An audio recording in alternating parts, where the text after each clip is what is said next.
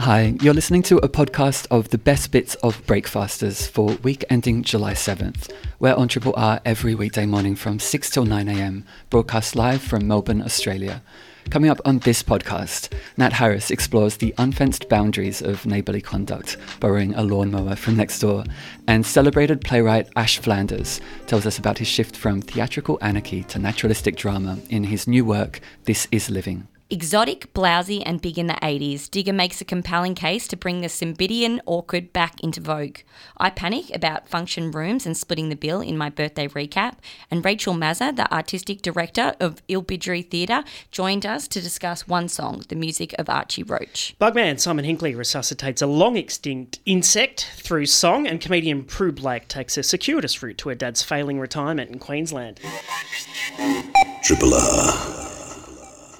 So the aspirational goal for, a nice relationship with a neighbour, which is always depicted on, in films and in TV, is being able to go over and ask to borrow, take, I guess it's not borrowing, a cup of sugar or an egg or just something kind of basic like that. The exchange of grocery items. Yeah, it's lovely, it's friendly. It also, I don't know, there's a distance there as well, You can, I don't know, maybe that's just what I've inserted in my mind as the ideal, I see. So relationship there's a formality? neighbours. Is that what you mean by the distance? Maybe, yeah, I don't know. Maybe I just kind of thinking about the ideal neighbourly relationship. I think see. A bit of distance. I see what you mean. Sorry, yes, absolutely. Is good, but yeah, maybe not. Yeah, it's not really indicative in that example. Anyway, that's kind of the ideal thing. I don't think anyone's doing that, though. Is anyone still going over and getting a cup of sugar, a lemon from their neighbour? I feel like they're more likely to get it delivered. I mean, I hope so. It's not something that I encounter in my daily experience, but I do live in a block of apartments, and there's definitely a lot of social exchange. Yes. And also potentially looking after pets, for example, when people are away. I lived in an apartment block for years, and it is definitely a different experience with neighbours. It's close-knit. Yes. I really enjoyed it. I felt like I essentially lived on my own. You feel safe, taken care of. But there was a sense, and I'm not speaking for you, Simon, that I always felt like I had eyes on me. If I got, because it all looked down onto a driveway, the apartment block that I lived in. Right. And so I'd always be like, oh, I hope no one's seeing me ordering food again, Uber Eats. I felt like a sense of people can keep tabs on you in an apartment building. I see. And that's an experience which you don't currently have. No. So currently I live in a house and I don't really know my neighbours. I see. But there is one I've spoken about previously. We exchange a friendly knowing wave That's on right. walks. Yes. And have kind of identified that we both live in the neighbourhood, but that's about the extent of it. Do you feel inspired to sort of initiate some of these kind of interactions potentially, to fabricate the need for a cup of sugar, for example? Well, yeah, I absolutely did initiate an interaction, and there was no fabrication of the need. I don't particularly like borrowing things. It makes me uncomfortable, and I feel like I can't be trusted. I don't trust myself, but I'm sure I would take excellent care. But the anxiety that it brings up in me... Well, even with your mother's car, for example, there's so much anxiety. So much anxiety. And I think we've spoken about it in regards to books as well. I just couldn't do it. I couldn't do it. So, yeah, I did recently borrow something from a neighbour, though. I don't know what came over me. It was a Saturday. I was just having one of those days where it was really productive. I wasn't second guessing anything. I was just like, go, get it, up, do it. Okay, I'll do that now. Oh, I'll trim my own hair. I was just feeling empowered. Amazing. And yeah, so I was in a mood. And my housemate was away, and our backyard lawn, we have a hand kind of manual mower, but that's it. And it had gotten completely out of hand, the backyard, and I really wanted to mow the lawn before my housemate came back. And I was just walking back from one of my many errands I was ticking off that morning, and I saw a neighbour mowing the nature strip on the street. And I thought... Wow, this presents as a perfect opportunity. Exactly. I saw them. I didn't recognise them. They could have been like a hired gardener. They could have lived in the house. I didn't know them, but I was like, should I? Yeah, I'm just going to do it, like Excellent. just in my mood. And so I just walked over when they like turned the motor off, and I said, "Oh, excuse me." I told a little bit of a white lie just to kind of add a bit of urgency, I guess. Maybe, I don't know. I don't know if it was necessary. I just said, sorry, we've got a house inspection coming up and we don't have a lawnmower. I mean, technically that is true if there is a house inspection in the future. Exactly. Yeah. I just didn't know that date. Yes. And because I just wanted to make it concise, I guess, was Yeah. the reason for the little white lie. But it's not really a lie. No, as you pointed stated out. a fact in that case. Exactly. Yeah. Look at you two, Yeah. convincing yourself of some bullshit. Yeah. And then I know, who cares? And then I said, do you think I could borrow your lawnmower? And it was their reaction that made me kind of stop and second guess myself. They were quite taken. Perhaps just simply surprised, or they might have been contemplating something quite deeply. Yeah, they were surprised. Yeah. And they were like, I'll check with my daughter. So it wasn't their house. And I did approach this house as well because my housemate had told me that even though I hadn't met them, she's like, they're really lovely, they're really friendly, and they have said if you ever need anything, go over there. But then it turned out that they had sold the house, unbeknownst to me, and these were the new residents, and this is how I was welcoming them into the neighbourhood. It's probably good that you didn't have that knowledge in this instance, potentially. It was excellent. And so then they were like, let me check with my daughter. I was like, okay, no pressure, no worries. I went back to my house and I'm like, I just live over here. And then about 45 minutes later, I got a knock on the door, and they said, yep, you can use it. Wow. It was a pretty brief exchange. I was like, thanks so much. And then I was like, I'll be 15 minutes because I did get the sense that this kind of older man had come over specifically to mow the lawn, so he was waiting. Took it around the back, quite a big backyard, and I mowed that lawn as fast as I could. It was quite a workout in 15 minutes. In Things preparation flying for everywhere. the fake inspection. Yeah, exactly, the fake inspection, which went really well, by the way. Good. I Yeah, hope you get it renewed. yeah, definitely we'll be getting that. I just was mowing through all kinds of flowers and bushes, just anything. But I don't know. Do you think I overstepped the mark? Well, it Do you seems think like it's it was a positive outcome for all concerned. They got the joy of knowing that they were able to assist you, and you were able to prepare for this hypothetical future house inspection. Absolutely. I'd like to think they felt joy. I don't know. In hindsight, I'm thinking that I probably went a bit hard too soon, not knowing them. Maybe it is like the cup of sugar or whatever, because it's like that's appropriate for your relationship with them. Like, I mean, it seems like the borrowing of a lawnmower falls within the broad category. do you think? I wonder, I think so. Well, you were asking someone who's not a resident, so they couldn't give a knee-jerk, joyous assent to the neighbourly exchange. They did have to defer.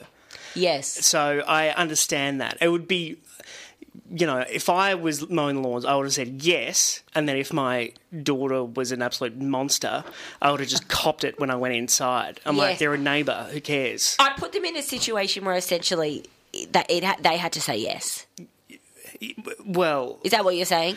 well, I mean, they didn't say yes. The neighbour didn't say yes at all. He equivocated and said he'd have to ask. No, but I feel like it was never going to happen that they were going to come back and go no. Because like what you said, you'd just take it from the daughter. You'd go, you know what, we're going to let them borrow it because that is more stressful to say no. Could have let it slide. Could have just said, don't want this neighbour who's faking house inspections to take a lawnmower. And then there'd be weirdness. There'd be weirdness for a long time. but the cup of sugar thing is weird as well because, no one... I mean, maybe if you live in the far out of suburbs or if there's not enough infrastructure. No, exactly. But in the inner city, it's like, get your own damn sugar. And there's all the brown sugar and caster sugar. And what am I, a sugar factory? Melbourne's own Triple R. Playwright and performer Ash Flanders has a string of chaotic theatre credits to his name, including productions Playing to Win, Mean Girls, End of, Ash Flanders Is Nothing, and SS Metaphor, receiving along the way a swag of Green Room Awards. Ash's new play, This Is Living, about a self-described gang of queers, singles and divorcees going on holiday, is set to be staged at Malthouse this month, and to tell us about it, the consummate showman and elder millennial shaman joins us now. Ash, welcome back to Breakfasters. What an introduction. Hello, Melbourne. So exciting. You haven't gone all soft on us, have you? Oh, God, no, just in my midsection. But no, I'm still as sharp-tongued and vicious as ever. Oh, good. So now, what is the evolution of This Is Living in the pantheon of productions of Ash Flanders? Well, I've gone from trapdoors and nudity and slime and plays eating themselves to 5 friends go away for New Year's Eve. So I think I've decided it's all been done, so why not just do my own version of that? So I'm doing a naturalistic comedy. It's sort of a comedy. I've coined the term dramedy. So it's kind of a drama, kind of a comedy. And it's set in Hepburn Springs. It sort of came out of this real-life New Year's Eve I had with my partner and our 3 female friends who were all sort of single, child-free ladies in their early 50s. And we went away to Hepburn, as queers and spinsters will. And we had a fantastic time. But it was the end of 2020, which was huge for everyone, of course, because there was a little thing called Pandemica. And then we had also been dealing with my partner's cancer diagnosis, and he's fine, but like it had been a huge year of chemo and bone marrow transplants and a huge thing, and it was just like, it was so ripe and rich, and there was so much tension in the air that I thought, I'm going to just write all this down and sell it for money. Your pandemic experience, everybody had a unique one, and it was moved us and changed us in different ways, but yours was seriously weird, wasn't it? It was really kooky. My life is often just like a bad movie, so I can't wait to make that. But I was about to perform a play all about my mother, and like every gay man, I was about to perform a play about my mother and her health, which had been a whole journey, and not because of cancer, just because of drinking, smoking, and never moving. But I was about to open that, and then Dan got sick. And then I had to open that play, and that play only went on for 2 nights before it was cancelled due to the pandemic. So then all of Melbourne got sick. And then at the end of that year, I write this, and then I'm about to open this, and the week before rehearsals, Mum dies. Oh. So it's just like, if I stopped writing, people would live. Yeah. But I'm not going to do that. It's hit after hit. And it is hit, and it will be hit after hit. Exactly. You went to Greece? I went to Greece, yes. Why? Well, have you heard about my life here? Yeah, Wouldn't you get out? No, my partner Dan, he and I are obsessed with Greece. Like, I am a cliche. You two are the only ones. Yeah, we're the have you heard about Greece? It's actually like really amazing. Sizzle a little. It's the New Berlin, and it's not. I mean, yes. Anyway, it's fantastic. But so we went over there for like 6 months at the start of this year just to see if we could ever do that. Turns out we can't. And I grew a mustache, but I did not look European. No one was fooled, and I was just another Australian twit on tour. Yeah. And now this play, is it? How much did you open up? Do you sense compared to far too much? Yeah, far too much. And I had a reading with the friends that it's based on. I mean, again, another homosexual fantasy. I got to rent a house with some friends, and we all played ourselves in the play I wrote about us, and just to make sure they were okay with it, because I have really like tried to lean into the truth of it. I kind of decided with this project not to try and change too much and just make it closer to real life. And that's the whole gesture of the work. So it's sort of like when you come and see the show, which you will, dear listener, come to the show, you will feel like you are in this Airbnb property in Hepburn with these characters. And I think they're going to feel very familiar because they're kind of people we know, and it's very real. Like, there's no crazy dialogue. There's no suddenly like a wall becomes a ceiling. You know, there's no sudden songs burst out. You know, it's real life, which I find messy enough. Yeah. You said that you kind of really leaned into like being earnest. How tricky was that? Were you just like deleting sarcastic comments in the script? Or No, they all stayed. Yeah. All the mean stuff stayed. When I wrote up, I live in a tiny apartment with Daniel, and the only second room is actually a wardrobe. So I sat in there and wrote the play staring at a grey wall, like with my laptop on top of the chest of drawers, sort of typing. So it was a very strange thing where I was kind of like living as if I was still back then. And I think this was almost during another lockdown we'd had. So it was like the only way to hang out with my friends. And so it was it was a very strange exercise, but it was, I think it's created something very different and very funny and sad. How important are these getaways to organise?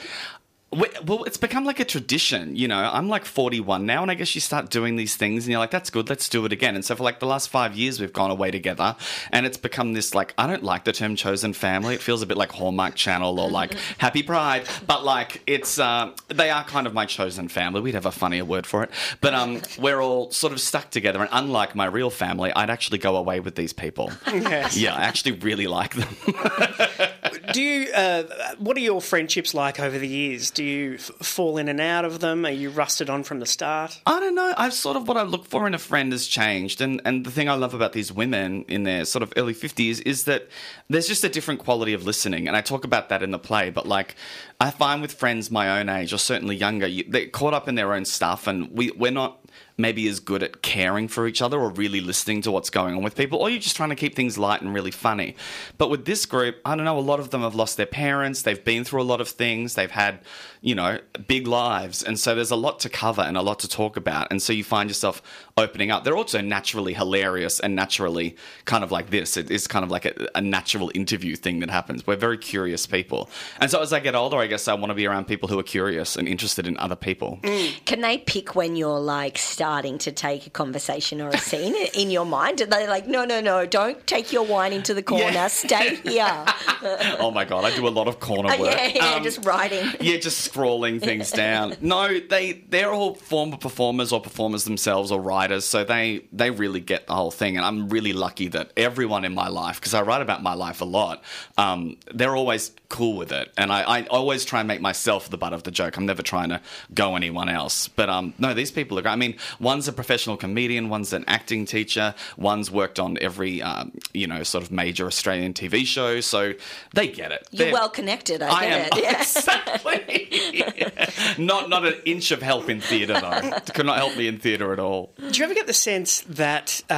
this is all a simulation? Yeah. Well, no, what about the idea, especially hanging out with your friends and how you can go deep but keep it light, that gallows humour doesn't necessarily undermine sentimentality or earnestness? I would die on that hill about gallows humour. Like, I've had a fair bit of, like, I don't know, capital T trauma the last few years, and I found my sense of humour, the scariest times for me was when I wasn't able to laugh at it. That's when you can't laugh at something, you can't name it, you can't speak it. That's when it feels unmanageable or like it's too big for you. But I think part of this, process of me of writing my life down is a way to structure it, and so it makes sense to me, even if and hopefully makes other people connect to it, and people feel less alone, and they laugh, and they cry, and they feel moved. But ultimately, it's also just about me trying to make sense of the chaos of life, which is a very unfunny answer. But you've got to laugh at things, because that's about all we have control over is how we react. What about limbo? Are you still a limbo? A limbo champion? I don't even know why that's in my bio. I was never that good at it, but I did once have a very heterosexual... when I was still closeted and my sister wouldn't let me play limbo with her teenage girlfriends, I did kick a hole in the wall and got in a lot of trouble. So I always took limbo far too seriously, which, as any theatre artist, you take the wrong thing seriously. Yeah. Are there games when you go away? Yes, a lot of mind games, social games. Let's stop talking to you for an hour. Not a lot of games. There's a lot of drinking, and you'll see in the play there's some illicit substances. There's a lot of just hanging loose and blowing off steam, because with these people you can get really messy and laugh about it and know that everything's going to be fine. There's nothing you can say. There's nothing you can do. They love you. And so we all kind of... And, we're gay men and single women. We've got a lot to be angry about. And we have some shared enemies. You need a reality TV show, may Oh, my God. suggest? Put a camera on me and I dry up. Springs, I don't know, I can workshop it. Sort of an international waters sensibility when you... Yes, exactly. It's like it's a free-for-all. And what I really love about this group is that, like, we will tease each other. Like, if you watched us, you would think we hated each other because, like, we're kind of harsh on each other and everyone's trying to get a word in and everyone's really funny. But the next day, in the cold light of day where we usually do all our apologising, we will definitely check in and go, I hope that was okay that I, like, joked about, you know, your dead mum doing the limbo. I hope that was okay. And so This Is Living opens imminently. What's this period like? Oh my God. Before an opening. This is you know, I guess we're like, we are, contractions have started. We're on our way to the hospital. We're nervous, we're excited, we're scared, anything could happen. So at the moment we're in the theatre as of yesterday and we're setting up all the lights and teching things and yeah, it's a, you know, I don't have all the crazy special effects that I've had in other shows, but we're doing this thing with sound where you're going to really feel immersed within the world of the room. And so dealing with all the microphones, all the tech stuff, and then little things like, you know, how does the mobile phone make a loud enough bing? You know, can we see you if we sit over here? So we're trying to make sure that the audience has the best time possible. And I've had some really lovely feedback. Some people came from the company and saw it and said, like, oh my God, it's a play. It's like a capital P play. And it is. It's like 2 acts. There's an interval. The first act goes for like an hour. The second one goes for 50 minutes. It's like, as a theatre artist, this is what you dream about. This is like, the bar is happy. The audience is happy. Everyone's happy. All right, you've matured. I have. Yeah. This Is Living is on at Malthouse this July from the 7th to the 30th. Previews? Yes, previews as of this Friday. Okay. Friday, Saturday, Monday, Tuesday. This Is Living at the Merlin Theatre, Malthouse. Head to malthousetheatre.com.au for all the details. And we've been speaking with the playwright of This Is Living, Ash Flanders. Thanks, Ash. Thanks so much for having me. Independently yours, Triple R. 102.7. Dirt, dirt, dirt. It's where you grow your plants. Dirt, dirt, dirt. Hey, you got some on your pants. Can you stop saying about dirt? It's that time on Breakfasters to squat in the soil and have a bit of a rummage with Digger in full bloom. Morning, Digger. Morning. How are we? It's been ages. I know. It has. It does Good feel to get the that way. band back together. Yeah, totally. And what have you been sniffing? There's just so much going on. But I got really nostalgic this week. There's something about the combination of it's a bit grey and gloomy. But I was talking to a friend that I haven't seen since the late 80s, early 90s, just happened to bump into. And, you know, you bump into in a shopping centre, it's like, I remember this day and remember that day. And anyway, Cymbidium orchids came up, and that's our theme for the day. Now, they were hot in the 80s and 90s. Everyone had them. You still kind of see them now if you go maybe south of the river and you go to a bougie restaurant or a nice hotel, you'll see there's incredible floral displays. And so they're orchids native to Asia. We even have some native to Australia, in northern Australia. But they're incredibly blousy, incredibly beautiful, elegant orchids that are flowering right now. So, you know, in the middle of winter, we tend to buy cut flowers, put them inside and trying to liven things up. But these are living plants that we can have in our pots that flower in winter. And once they've formed their buds, they flower no matter what you do. So it's almost like the ultimate, most forgivable flowering plant you can have. And so you can bring them inside and they'll flower for about 3 to 4 months.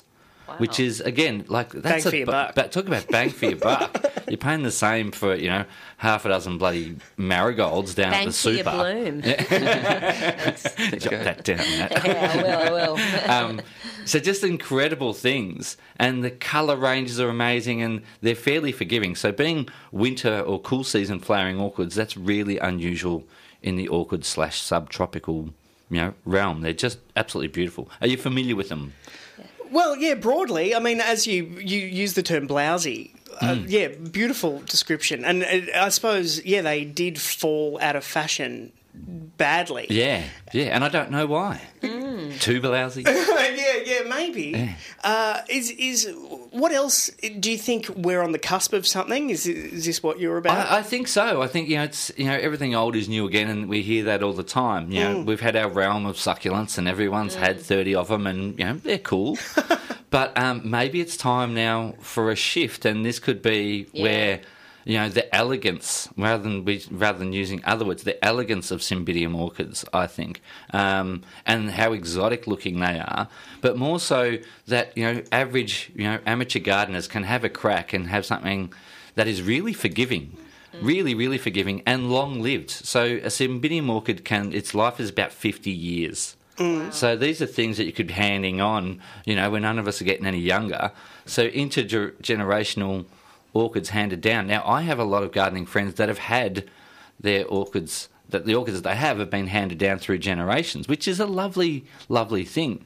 And so that got me, when I started doing a bit more research about them, that they actually have meaning in Chinese culture. So it's about morality and virtue and friendship and connecting people together. So in Chinese culture, there's just as much honour in giving a Cymbidium orchid as there is in receiving one.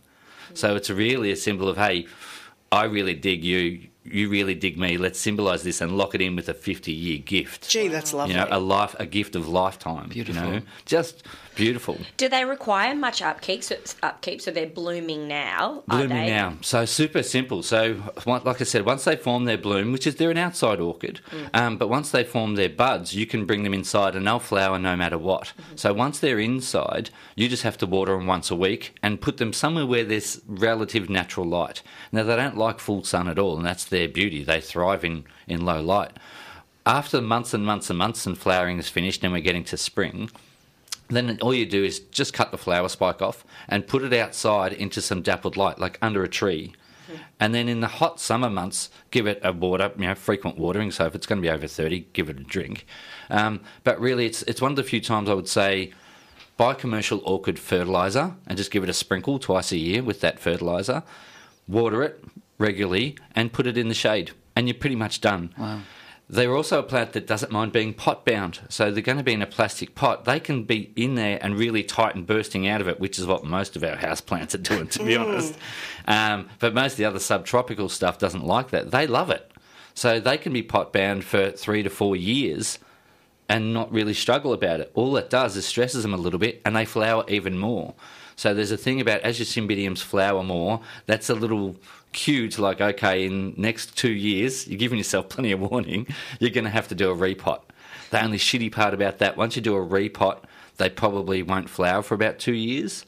Okay. Because it's a bit of a shock to them. There is a question from a listener actually about the flowering. They said, I have about 6 Cymbidium orchids, but I didn't know I could bring them inside. Do I need to move them in and out to keep them flowering? No. So once the flowering starts, they're on. So just natural light inside, water them once a week, and they're good to go. So, yeah, they're absolutely lovely. I bet you that'll change their world. They've been having them outside all these years to know that you could bring them in and have this, posh south of the Yarra, boutique clothing store in your lounge room. Amazing. And they've got 6. That's going to pop off. Oh, that's going to be insane. And the colour range is incredible too, from whites through to yellows, oranges, reds, pinks, and my favourite, brown. Oh. Different shades of brown flowers. To call out the elephant in the room, and I am chewing my mouth off and I have no idea what I'm talking about, but were they grandma-y? Is that what happened? Absolutely, yeah, absolutely. And then because of how spectacular they are, the higher end of society is, hang on, these are spectacular and very exotic looking. They're not exotic at all, but they're exotic looking. And so it was anyone who wanted to be anyone had to have a Cymbidium orchid. Now, most of the natural varieties are more in the yellowy, greeny tones in the flowers, and it was only then when the Europeans found them, was like, hang on a minute, and hybridised them, that you get all these unique colours. So they're not just single colours, they're mottled colours. And it's just endless, the varieties that you can get hold of. Wow. I hesitate to drag us away from this, but we have a listener who's planting a fairly advanced ginkgo this weekend, 40-centimetre pot. Soil hits clay about 30 centimetres. Do you have any tips for planting? Okay, so the hole that you're going to dig is going to be twice the volume of that 40-centimetre pot, so twice as wide and twice as deep. That extra clay that you dig out of the bottom of the hole, because there's a lot of clay that's going to come out if it's only 30 centimetres deep, you're going to have to mix about 50% of that with compost. So have equal amounts of clay and compost is essentially what I'm saying, to go back and backfill that hole.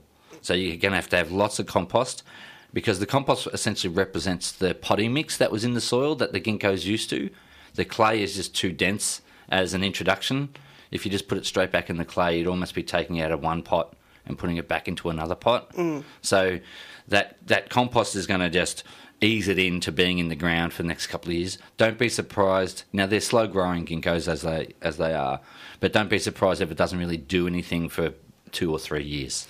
And to lean into your chemistry now, you mentioned the orchids having commercial soil or fertiliser. What is it that makes that unique? Well, it's the real balance. So with the slow release fertilisers, commercial ones, orchids will need higher nitrogen fertilisers through what we call our summer months. So, December, January, February, because that's building up the leaf. And so in the low light through the summer that they'll be in under a tree, that gives them more leaves to photosynthesise more. That builds up enough root system so that when the second half of the fertiliser kicks in autumn, that's higher in potash, which helps them set their flower buds. Right. So it's a bit specific. Yeah, sounds it. Is your friend a gardener? I'm wondering what sort of chit-chat brings this up. That's the thing about horticulture. It's such a big industry, but it's actually quite small. Everyone knows everyone, well, pretty much, and so you do bump into people decades down the path where it's like, I remember we worked that part-time job in that nursery that summer. It was that kind of thing. Yeah, I thought the story was going to end. And I have one now to renew our friendship. There too, but I wish. Where do you think is the best exponent of orchids if you want to get inspired? Well, the ones this is blatantly, can I name nurseries? Go for it, please. Fitzroy Nursery in Brunswick Street was a classic one. So that was actually the nursery we were working in, back in the day. And, they have lots of information on their website about it. And so a lot of nurseries will have them this time of year. Your classic garden centres, so maybe not your foodie type nurseries, but your ornamental type nurseries, they will all have them right now. It's quite inspiring. I feel like you've started something. Well, maybe. I should get a cut from this. Pardon the pun. Cymbidium orchids. Digger, thanks for your puns and expertise as always. Pleasure. Triple R on FM, digital, online and via the app.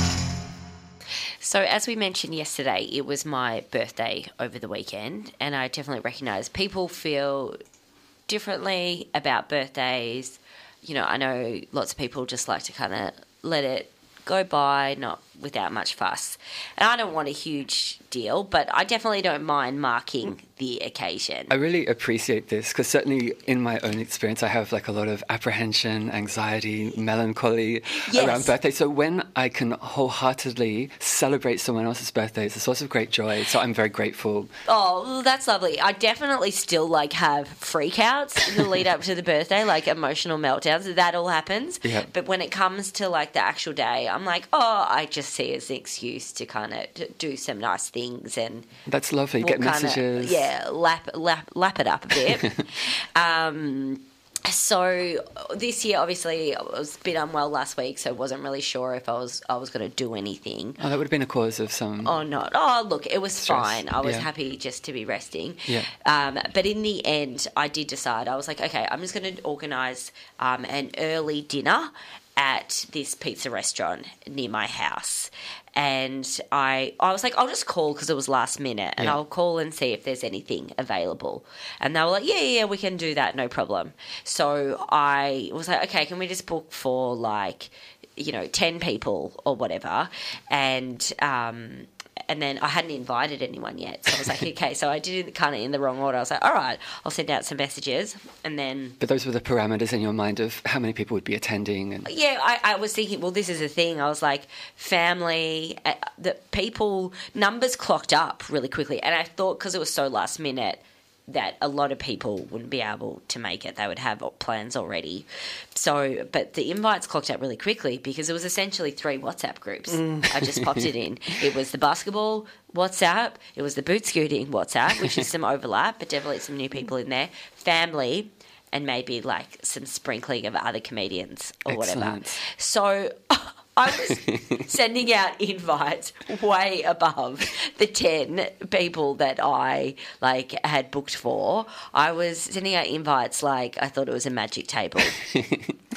But then soon as I'd done that, because it was will I, won't I, will I, won't I, and then I did it. And then soon as I did it, the anxiety kicked in because as much as I love birthdays, I forget this about myself, and I forget it every year on my birthday, that I find dining out with groups of people incredibly stressful. I think that's a useful thing to forget before you invite, because otherwise it might not happen and you wouldn't get to enjoy it. My heart rate went up instantly. I just started sweating, thinking about splitting the bill.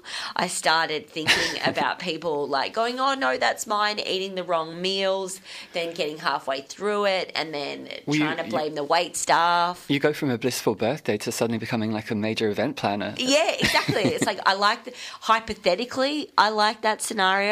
In reality, no. But anyway, look, that is what I did. That was that was fine. I was like, okay, you've done it now. Like, this is good. Just enjoy it. This is your challenge. More people could come than I thought. So the magic table delivered? Yeah. So I called the restaurant. I was like, there's actually going to be like closer to 15, 20 people. Is that okay? And they were like, yeah, not a problem. And then birthday comes around and I turn up and I'm a bit early and they're like, oh, actually, we've put you upstairs in the function room. Which was... exciting? No. Oh, no. Alarm bells went off in my head. Okay. Function room in my mind is like this big, stark, kind of cold room upstairs away from... like, I'd chosen this restaurant because it's kind of like... got a lot of hustle and bustle. There's music. It's a great buffer for kind of any social awkwardness. It's a bit like, what? I can't hear you. You can't really have a proper conversation there. So you're going for the ambiance. Exactly. It was like, oh, we're essentially just eating and bopping. We're not actually talking, which suited me. So the function room was terrifying. I was like, oh, no. And they're like, yeah, it's just upstairs to the left. And so I started walking up the stairs and my throat was dry. I was like, oh, no, here we go. Why did I do this? Some silent, carpeted Yeah, I was like just mode. moving more and more away from that kind of low beat, ambient techno. I don't know how you describe the music. That was behind me. And then I get to the top of the stairs, I turn left and I walk into this room just like, here we go, like the bright lights, the cavernous room. No, it was a perfectly sized room. Excellent. It was like it had its own bar. It was like this lounge room like vibe. It was incredible. Corporate box vibes. Yes, but there was still some anxiety. No one else was there yet. So I was like, okay, perfect. There was a staff member behind the bar. I was like, great, I'm going to talk to them about splitting the bill. And I was like, so obviously you don't split bills, do you? So, you know, how should we do this? Or how can I make this work for you? Like, how can we make it most easiest? Because that really stresses me out. Because I feel like whenever you go to a restaurant, they make it out like splitting the bill is like... it's like we're sending people to space for fun. We're spending just citizens. But when you ask to split the bill, they act like it is completely impossible. It's like, no, we do not have that technology yet. Like, it cannot happen. And so in fairness, there are additional costs. Yeah, exactly. And it's annoying. Please, I always side with the staff. I hate splitting bills when I worked there. But I was just taken aback. I was like, obviously, we won't be doing that. He goes, oh, no, we can. It's fine. He said these point-of-sale services make it really easy these days. And I was like, oh, wow. So we've kind of averted those two kind of crises. And then the next kind of hurdle, I'm a nightmare. Then people started arriving and I'd ordered some starters.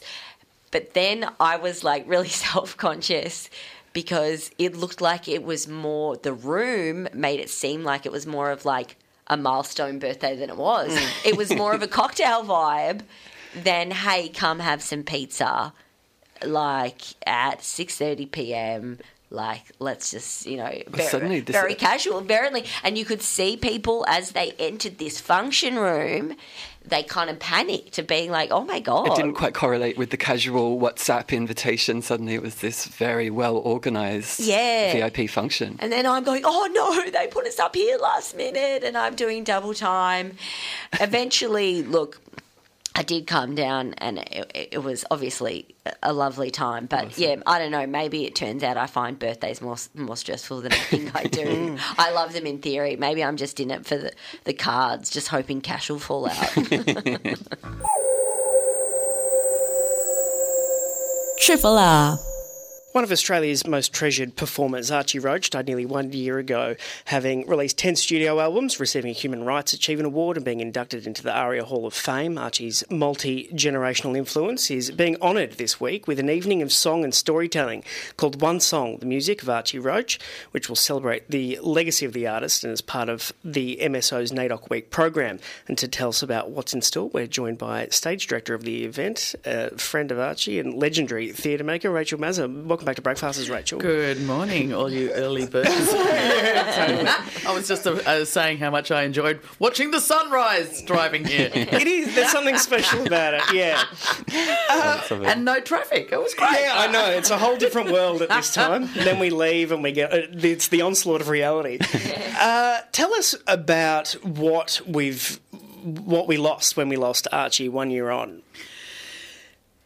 There's a massive hole that's been left. The extraordinary decades of, the songs of a nation. I remember, quite a few decades ago when I first heard his music and was profoundly moved and impacted, and it's that voice, that capacity that he had to cut right into your soul, as if he was singing to you only. And I don't know what it was, but hearing his voice, I instantly just want to start crying or laughing or, just immediately moved. So anyway, he's such a one of a kind. It's very hard to imagine the world without him and his incredible voice and beautiful music. I think he leaves an extraordinary legacy through his music, and I was great to hear how many albums is. I didn't realise there was that many. That's But the legacy that he leaves actually in this concert is all these extraordinary young artists. Young, mid-age artists that have all worked with him in some capacity and have all, and we would all, bow to Archie as an incredible inspiration and leading light in our lives. Do you suspect this event maybe is not only paying respect to Archie but necessary for the artists and a cathartic celebration? Oh, absolutely. Absolutely. There isn't anyone in that room that doesn't have a relationship with him and has been touched deeply in some way.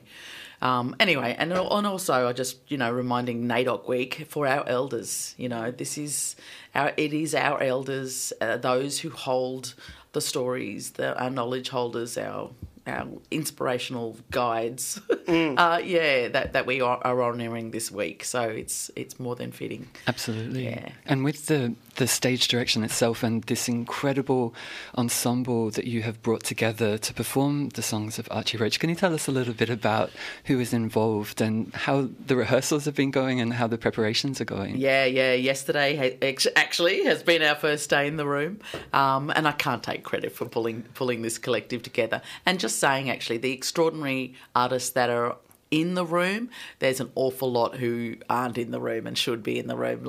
There's that many. We could have a year-long concert if everybody who's been touched and worked with Archie was to stand on this stage. So just to kind of acknowledge and pay tribute to all of those who should also be on the stage singing with us. Yeah, but the extraordinary talent that's in the... because in the rehearsal I'm sitting there just going...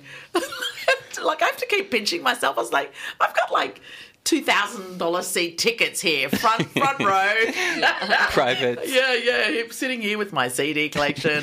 Yeah, incredible artists, Radical Sun and Dan Sultan and Jess Hitchcock. Emma Donovan actually wasn't in the room yesterday, but anyway, he's one of our most stunning, extraordinary singers. Anyway, there's just an extraordinary...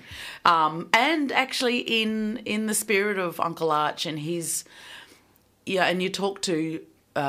anyway, his biggest passion was our young fellas. So what is... and it was always... That was the priority. It was in fact... right from ever since I've known Uncle Arch and Auntie Ruby, that it was all about what opportunities are they creating for the next generation of young fellas. Absolutely. So we've got young fellas up on the stage as well with the Dungala Choir and extraordinary artists like Tamala Shelton and Alara Briggs and Totally, and Miss Kian's involved, I believe. and Kian, oh my lord, yeah. So these, just stunning, extraordinary artists, and incredibly humble, though incredibly talented. It's like, how can you be so talented and humble? Is there any argy-bargy about who gets to honour Hell Archie?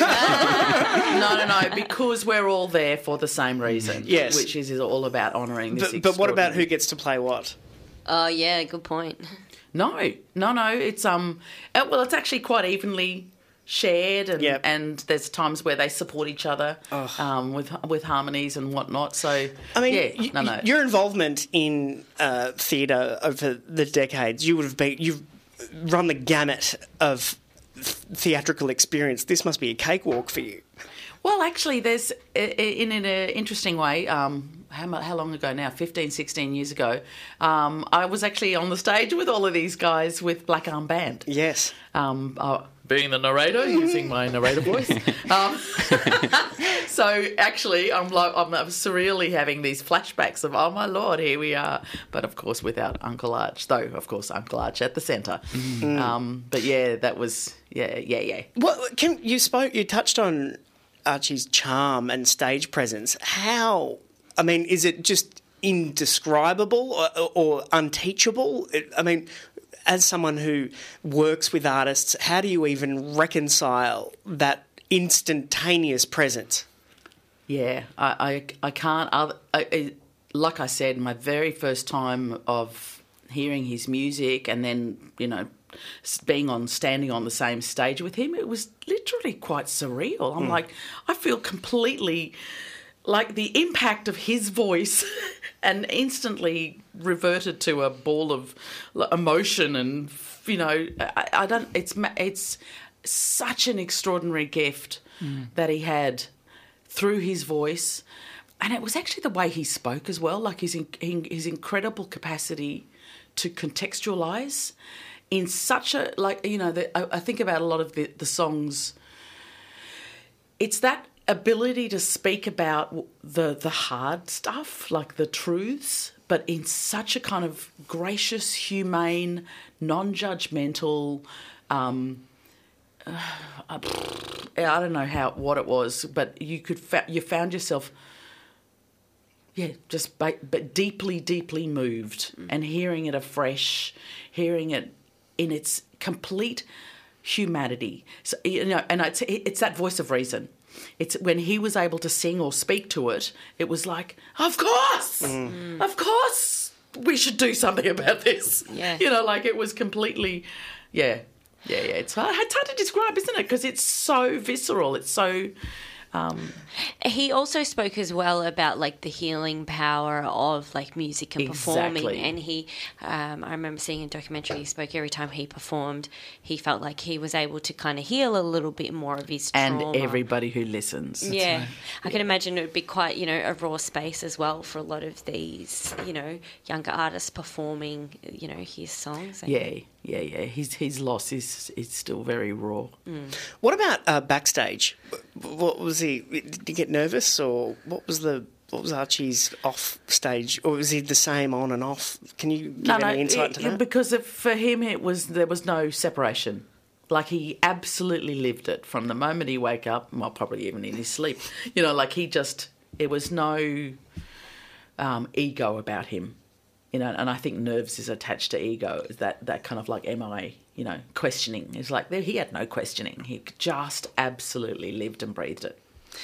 Ego is so important it must loom so large in your world, trying to chip it off people and cut through it. And well, it's an interesting one, actually, because there's not ego's not a bad thing either. No, of course. You actually need to have a healthy amount of ego to keep going and to believe that, believe in what you're insecurity, I suppose, or fragility. Then there's danger. Then there's bad ego as well. But goddamn, there's definitely none of that in the room. And yet we've got some of the world-class, best, most stunning artists in this country, and not an ounce of that kind of ego. Yes. We've described so beautifully just the profound emotional experience of working with all of these incredible artists. And I was wondering if you could sort of talk a little bit more about some of what people can expect in terms of the presentation of one song over the 2 nights at Hamer Hall. Yeah, so there's obviously been a really strong relationship with Paul Grabowski and Paul and Uncle Arch and that music and Arnie Ruby. So that's at the heart of this is that partnership and the MSO. So and of course all these singers, like I said, have all got relationships. So there's an incredible breadth of music that is going to make up the repertoire. Some lesser known works, all the way through to the very well known. Great. Where's my brain going? Took the children away. But definitely not. Yeah, you'll be nicely surprised. There's quite a breadth of beautiful songs, and there's something about. Anyway, I remember the similar experience with Black Arm Band. There's something about. I don't know. Maybe it's being in the Hamer Hall. Maybe it's having the MSO underneath the music.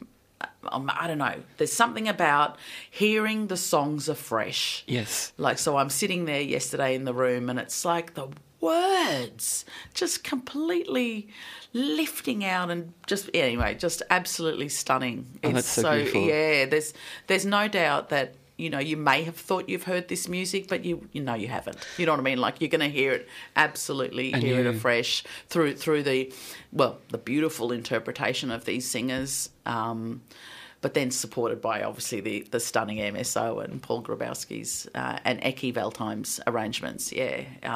It's a pretty kick-ass. Yeah. What is it? Do you check in with the MSO players? What's the relationship between this extraordinary outfit and the artists as well? How's that playing out? Well, like I said, there's actually a long history of going back to Black Arm Band and probably before that, but that whole relationship with the MSO have been done quite a lot of works with blackfellas actually here in Melbourne, as Il Bidgery Theatre where I'm positioned, there was always these.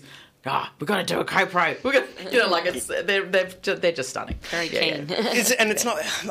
You have to be there. It's going to be a show for the ages. There's listeners asking, maybe if they can't make it, will it be recorded for posterity? Oh, that I don't know. Okay. You'd think so. Think so. I hope so. Because it really deserves to be, recorded. It's instantly iconic. It's unbelievable. It's one song, the music of Archie Roach. It's taking place over 2 nights, Wednesday 5th and Thursday the 6th of July at 7:30pm. It's at Hamer Hall.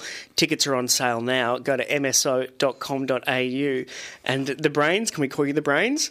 No, the stage director. I really can't take credit. This is definitely a collaborative affair. Yeah, okay. Yeah. But Rachel Mazza's pulling the strings, and it's a great pleasure to have Rachel back in studio. Thanks, Rachel. Thanks for having us. That's right. Triple R.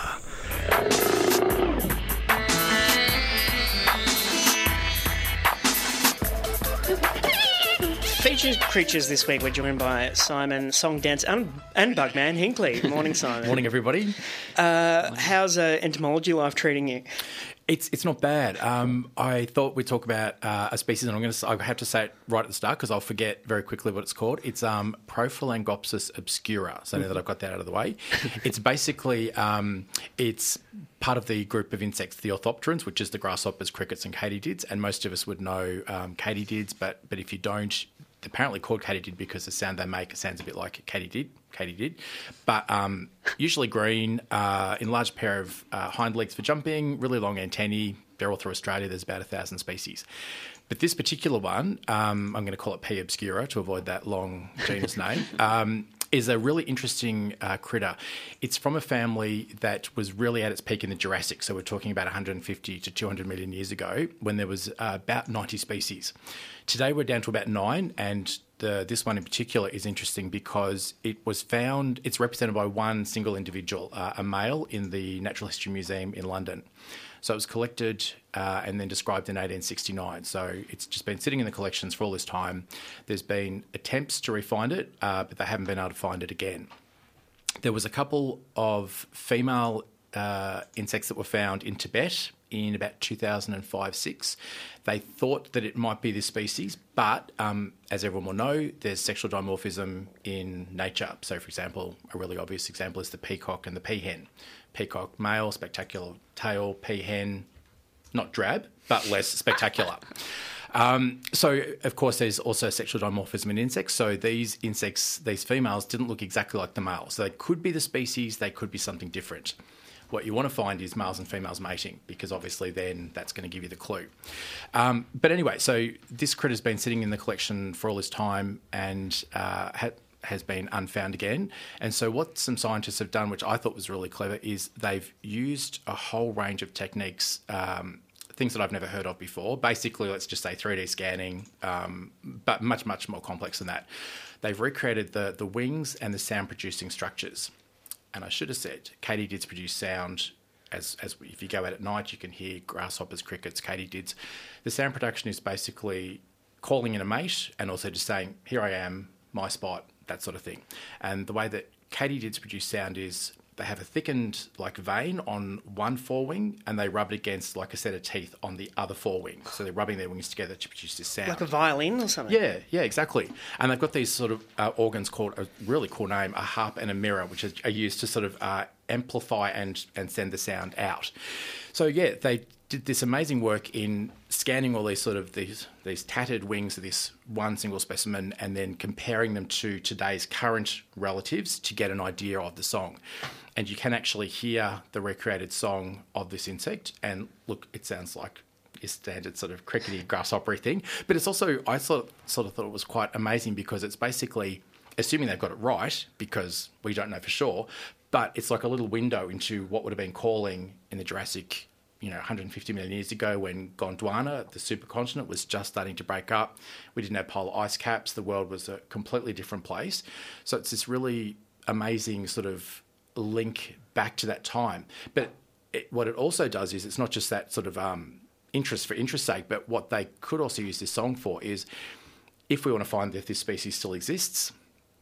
Unfortunately, the single male was collected from what the collector called Hindustan, which is equivalent basically to modern-day India. India's a pretty big place. So if you want to find this species again, it's like saying, I found it in New South Wales, I found it in Australia. Where do you look? So we've got India and we've now got possibly Tibet. So by having this recreated song, what you can do is you can go to areas where you think it might be, play the song, see what comes in, see what responds. Again, assuming the song's correct, because if it's not correct, the critter might be there and go, well, they're not my people. I'm not going to respond to that. But if they've got the song right, they might come in. The other thing that you can do is go out with recorders. Basically, just put a machine out that records all the nocturnal sounds. You bring them back, and it's amazing. You run it through a program.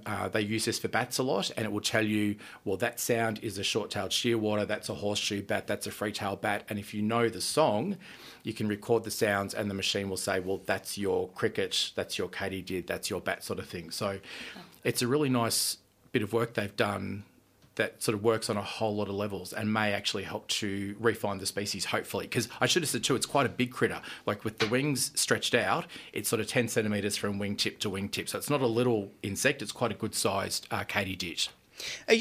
Are there other insects that you can't wait for this technology to be applied to?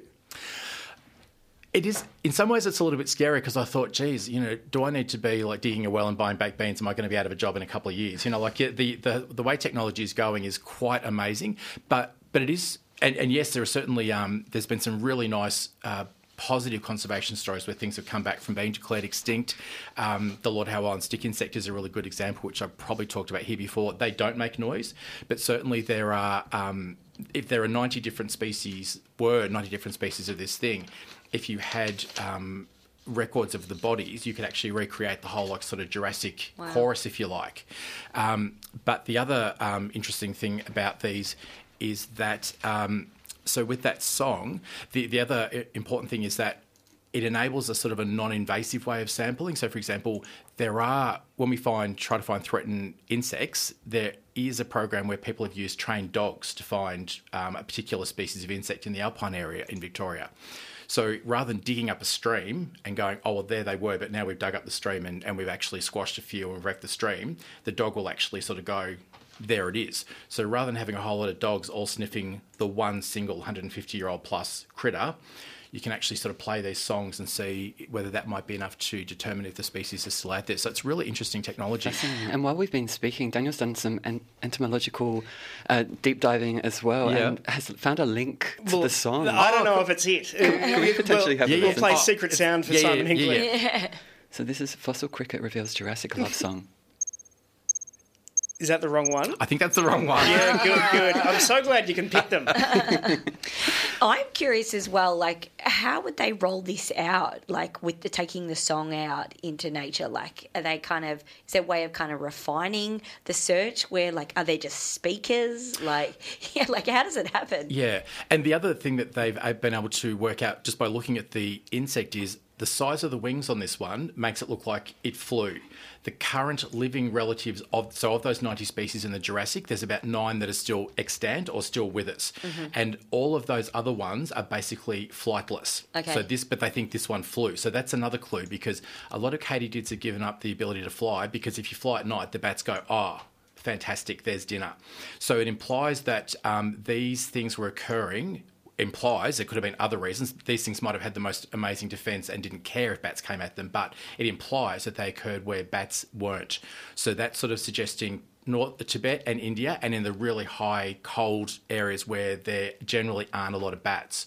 So that helps sort of narrow down where you might put the speakers. Mm-hmm. And yes, you would basically go out. That's exactly the problem, that saying Hindustan is useless and saying Tibet is not helpful. But if you go, well, we think that it might be the Himalayas are still pretty impressive, but it gives you at least a zone where you can go out and you can pretty much, as you say, what we will do at the museum if the bat people are doing their work is they'll go out and they'll literally sort of tie this recording machine onto a tree, leave it overnight so you don't have to sit out all night trying to see bats fly overhead, go, what was that? Come back, download what's been recorded, and it gives you... Last night at this tree, there were these 4 species in the sky above. So it's quite amazing. Yeah. Have you seen this insect?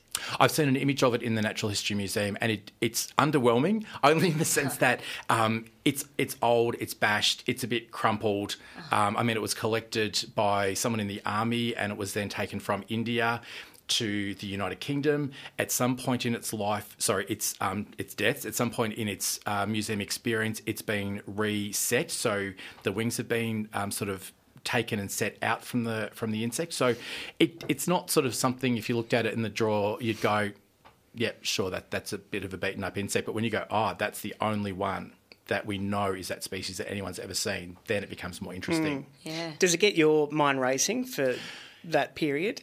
Well, what it does, but what it also makes me think is how many amazing things are sitting in museum collections. And there is that part of me that goes, people often say, oh, hang on, so why are we paying to keep a collection of dead insects? Like, what is the point? But when you can go, well, because it lets you know, if that label had been better, we would have known where to go back to try and find this species. So it really shows the importance of collections, but also data collection. But it's also important, one of the other areas where technology is booming is the use of DNA. So in the past, obviously, a lot of researchers would borrow specimens and look at the physical differences to say that's a new species, that's a new species. Now it's often, can we take a leg off that one and a leg off that one, do the DNA work, and we can tell you that's not the same species. So to have of course, if you've got one individual, you're not going to let everyone pull a leg off because then you've just got a pair of wings. But if you have more than one specimen in a collection, that's the advantage of having collected multiple examples. And we're getting into Jurassic Park territory. Exactly. Awesome. It's a little bit sort of scary but exciting. Yeah, totally. Well, Simon Higley, always at the forefront of it all. Do you have an impression of the... It was... It was pretty underwhelming. But if you search, it's in the Natural History Museum. If you sort of do a search for song Katie did 150 years, you'll get to various sites that have that, and you can go, he's rubbish, he can't do impersonations. Not at all. Simon Higley, thanks very much. Thank you. Triple R. Today I might be mad. Tomorrow I'll be glad. 'Cause I'll have Barbie on my mind. It's time to check in with our Friday funny bugger, former Royal Comedy winner and notorious bus spotter, Prue Blake. Hello. I tried to catch the bus the other day and it did not come. What? I'm sorry. This is why my PhD failed. It came eventually, but does the one you're expecting never arrive? The one I was expecting didn't arrive. The one after that didn't arrive. One did come, but it was not in service. And then I just walked. Yeah. I saw recently bus routes are pretty manic, aren't they? Bus routes. Do you know what? I've not really kept across the bus since graduating. They're not. They don't go on a straight line. Bus routes in Melbourne. Yeah, they've got to make up for. They've got to, do what the train and the tram can't. That's right. Yeah. Well, that's true. They've got to weave through those They've streets. got to wibbly wobbly around. Oh, no, I was just going to say, do you have a favourite, or I extend this question to all of us, a favourite bus route? Oh, the favourite bus route, and this was universal, I had to, for my PhD, which was trying to get people to catch the bus in Melbourne, and the answer was you can't. 402. Oh, I'm not familiar. Footscray to, Carlton. Oh, okay. 402, that sounds like a fun bus route. Incredible bus route. Yeah. Everyone loves it. What are some of the highlights of that bus route for you personally? For me personally, I really like when you get to Carlton Gardens. The Nice. sense of arrival. Sense of arrival. You're like, I'm in the city now, I'm in the gardens. And when you get to Footscray Station, Yes. you're like, wow, I've Always done a the whole highlight. route. And it was quick. Where do you sit? Oh, I really like the seat when you enter through you go through the front, and then there's the middle door, and then there's the screen, and then you can sit behind that screen. I think that's everyone's favourite seat. It's the best seat on the surely. bus. Because you're sitting up high and it feels like a ride. You can kind of watch out over the road. Yeah, you're not looking at the back of someone's head. Yeah. You can really survey the bus, feel like you own it. I enjoy sitting at the very front of the Sky Bus on the second level, I like hovering that too. over the road. That's a real thrill. That is a thrill. You're like, this is like a ride. It is like a ride, and there's free Wi-Fi. And everyone get behind the Sky Bus. It's the most successful bus route in Melbourne. Most successful? I believe it. There you go. We Hard need it. to get out to the airport otherwise. Yeah. That's true. How's your Threads influencing? My Thread's influencing. Yeah, I've got 250 followers now. Not bad for a day's work. I did actually. Your first thread made me giggle about being able to gauge which one of your friends can deal with change. Yeah, that's what it's showing, right? People are going to trickle in a week from now. No one cares. That first day, that was fun. Now I'm kind of over it. What else do you do online? I hear you have niche interests. Yeah, none of this is what I was going to talk about today, but it is fun. We were talking about ASMR, and I'm not really into that, but I do love watching people that make slime, and they squish the slime in the videos, and it's got a whole language around it. It's incredible. They're like, this slime is like a sexy snowfizz slime, and it's good for pops and crackles. Wow. And they squish it, and it's just very mesmerising. When did you like celebrities getting dumped? Was that a thing for you? Like on Nickelodeon? Yeah. I thought for a while that I would use that to promote my comedy festival show. Like I would say, if I sell out every night, I'll let someone slime me in the park. But I didn't sell out, so nor did I make that public. The 402's getting some love. 402, yes. Yeah, the magic bus. It takes you everywhere you need to go. Exactly. Yeah. It's everyone's favourite. Well, if we're shouting out bus routes, I want to shout out the 246. Where does that go? That goes from like Clifton Hill down to Elstonwick. Oh, yeah, nice. And so you're going down Hoddle, but you're going in the bus lane. It's so quick. you are rocketing through traffic. Yeah. It's thrilling. That's stunning. I definitely recommend it. And you feel so superior when you get a bus lane. Yeah, You're like, yeah. Bye, cars. See ya. It's up there with like a Lime bike or a scooter to crossing town as a Fisher Way. Oh, absolutely. I love a scooter. You guys getting in on the scooters? Yeah, I enjoy them. Yes, very much. Yeah. I love it. I love it. Yes, we need to talk about Scooting it. about on my electric. Nothing feels more free. It is very liberating. It's really a little bit liberating. of vulnerability accompanies Oh, the I'm freedom. scared the whole time.